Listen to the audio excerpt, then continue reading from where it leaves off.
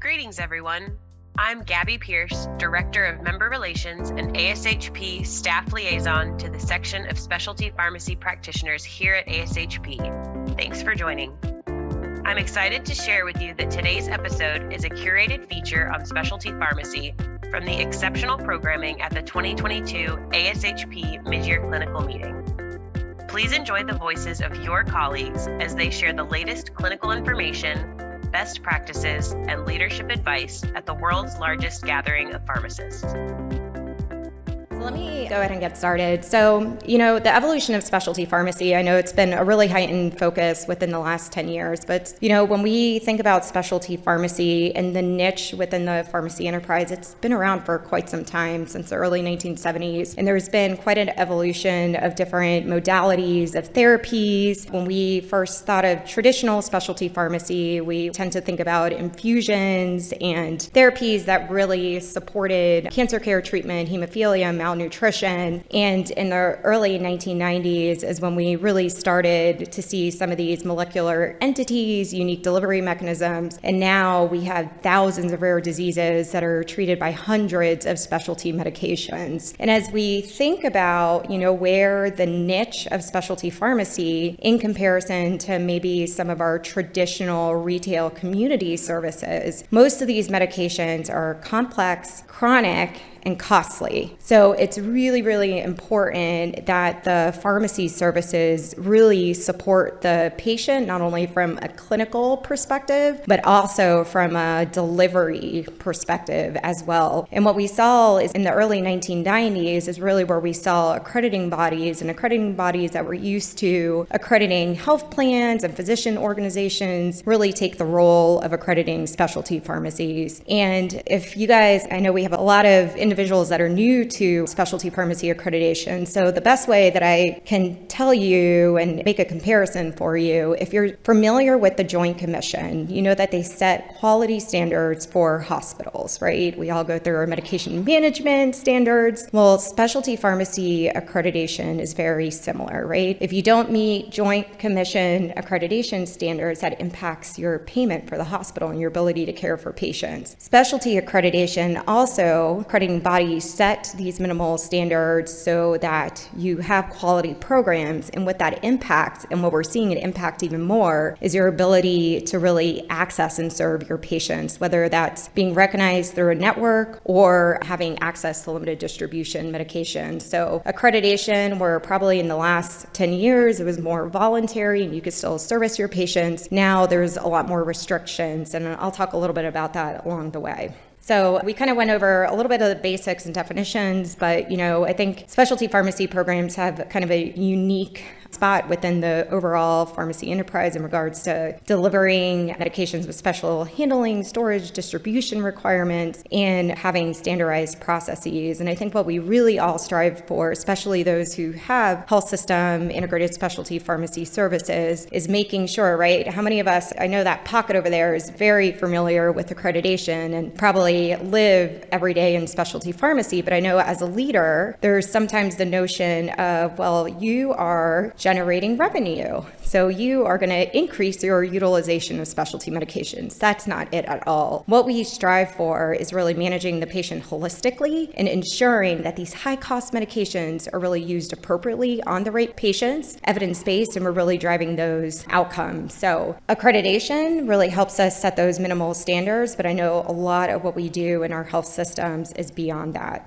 So why pursue accreditation? I'll share my experience. I know Erica and Stephen will also share their experiences too. But when we made our decision to really, and it's a journey and it takes a lot of effort and time, but it was really important for us to really understand and build a solid foundation on quality. And on the previous slide, you can see the different domains that you get accredited on, whether it's pharmacy operations, distribution, product handling, security, patient services, and communication, and then the patient management program, which really speaks to the clinical program that you provide at your organization. And what we found, throughout the journey, it did make us better. And, when we think in the landscape of dual accreditation, that's still a challenge. You don't want to just check off another accrediting body. You really want to go through the process and understand how you are going to utilize this journey and really invest these times, these resources to continue driving the quality of your program. And,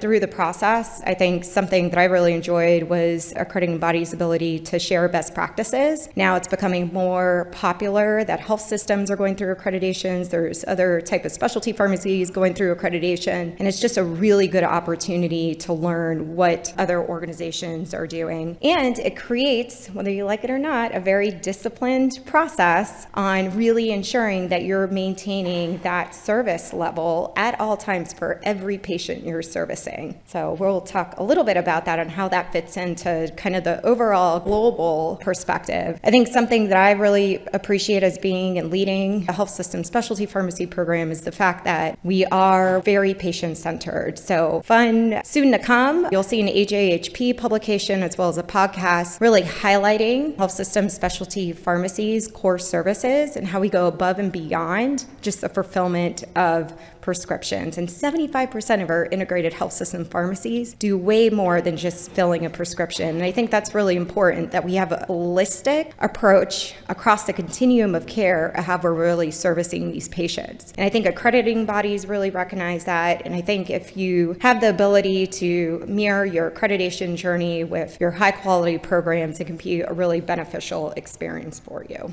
So just to highlight a little bit and going into the landscape of where we are with accreditation, I think something that's been really interesting the last few years, like I mentioned before, accreditation for most programs, I would say, was a little bit voluntary. I think we understood absolutely the time, dedication, and effort, maybe didn't have the right leadership infrastructure to really get accreditation over the finish line. And when we did, it was honestly perfect timing because now we are learning more and more that this is now a new prerequisite. And, when ASHP hosted Specialty Pharmacy Summit, and that was one of the key findings. We had payers come speak with us, and it was just very clear that payers are really looking at accreditation as an indicator of quality, and so much so that we have examples of payers that are already building it in as a prerequisite. So just to give you a little bit of a landscape of health system specialty pharmacies, there was a survey that ASHP put together just for us to understand a little bit more on what health systems are doing. And we see that change and shift that most health systems are moving towards accreditation. I think kind of very similar to what we saw with hands raised in this room. And if we were to look at the breakdown of what accrediting bodies are choosing, URAC is most popular, and there's different reasons for that. Those of you that are, again, very experienced, you can see, and if you are involved in payer contracting, URAC is considered the gold standard, and so much so that they kind of build out and call out URAC accreditation and or an additional accreditation too. So I think that speaks to a little bit of the popularity. Also, what we're seeing is more and more pharmacy programs are getting multiple accreditations and even dual accreditations. And I think that just really puts a new emphasis on what we're preparing for as a specialty pharmacy program. It's no longer preparing for one accrediting body, but it's how do you get really smart and make this journey value added? And also, what are some considerations that you need to think of? What we know as we survey our colleagues, it's a very challenging process. So that's good for us to keep in mind, and also why we're here today sharing some best practices. And here it's just, as we think about like top strategies, this is also interesting. 30% or 24.8% of HSSPs are really putting that gaining and maintaining accreditation as a top strategy. But if you see right there, the top is payer contracting. And now, like I just explained, the two are really going hand in hand. So again, really important to think about what strategies you have in place to maintain and pursue additional accreditation. So let's go into different type of strategies. Like I said, when you're going through your journey, there's a couple different considerations. The first thing you really have to do is really make sure that your journey is complementing what you're trying to do with patient care. So there's a couple of key strategies strategies that I'll walk you through in detail in regards to your dual accreditation pursuits. And you can even use this as your first accreditation pursuits as well. I think the first step is really identifying and reflecting on why you're pursuing accreditation. If you are a mature program pursuing dual accreditation, our main goal was to really penetrate the payer and be in network within different payers for specialty pharmacy. And when we first went through accreditation, our first goal was really maintaining and solidifying the infrastructure, the quality of our program. So you can see how your goals may evolve with your pursuits of accreditation. And that's really important to note, because the next step is really completing a needs assessment and understanding what your options are and understanding different type of accrediting bodies and what gaps you may have. I also noted it's becoming more and more important to be very forward thinking. And what I mean by that is really understanding where the expansion of pharmacy services are happening within the pharmacy enterprise. A good example for us is when we were pursuing dual accreditation, we knew that starting a home infusion program was on the horizon. So there's a lot of synergies that you can build, whether you're looking to pursue additional accreditation of rare diseases on top of specialty pharmacy or home infusion accreditation. That might be a major driver on your path forward. There's a lot of overlap there. And again, the reviewing of the standards and understanding what each accreditation body has emphasis on, they're all a little bit different. You might have a strategy where you want more overlap and not less overlap. I know part of the reason why we had so many challenges is because we really needed to hardwire a lot of our processes within the programs. And once we did that, it was working really well. And we knew that because we were looking at outcomes data. On average, every patient that really had us as their choice of pharmacy had a 90% adherence scores. We knew that data. So when we were pursuing dual accreditation, we really wanted an accrediting body that was going to complement us and not necessarily change the way we care for our patients. And that's an important consideration. And like I said, as you're pursuing, just making sure and considering how you make this a value-added journey and not something you're checking off the box. So really pursuing an accreditation body that's going to complement you and close in those gaps. I think another really important strategy as you look at dual accreditation is really understanding, like I said, the similarities and differences, and really completing the impact and feasibility analysis as well. If you have been involved in accreditation efforts, it does take a lot of time, not only to pursue accreditation, but also to maintain it. So it's not just a quick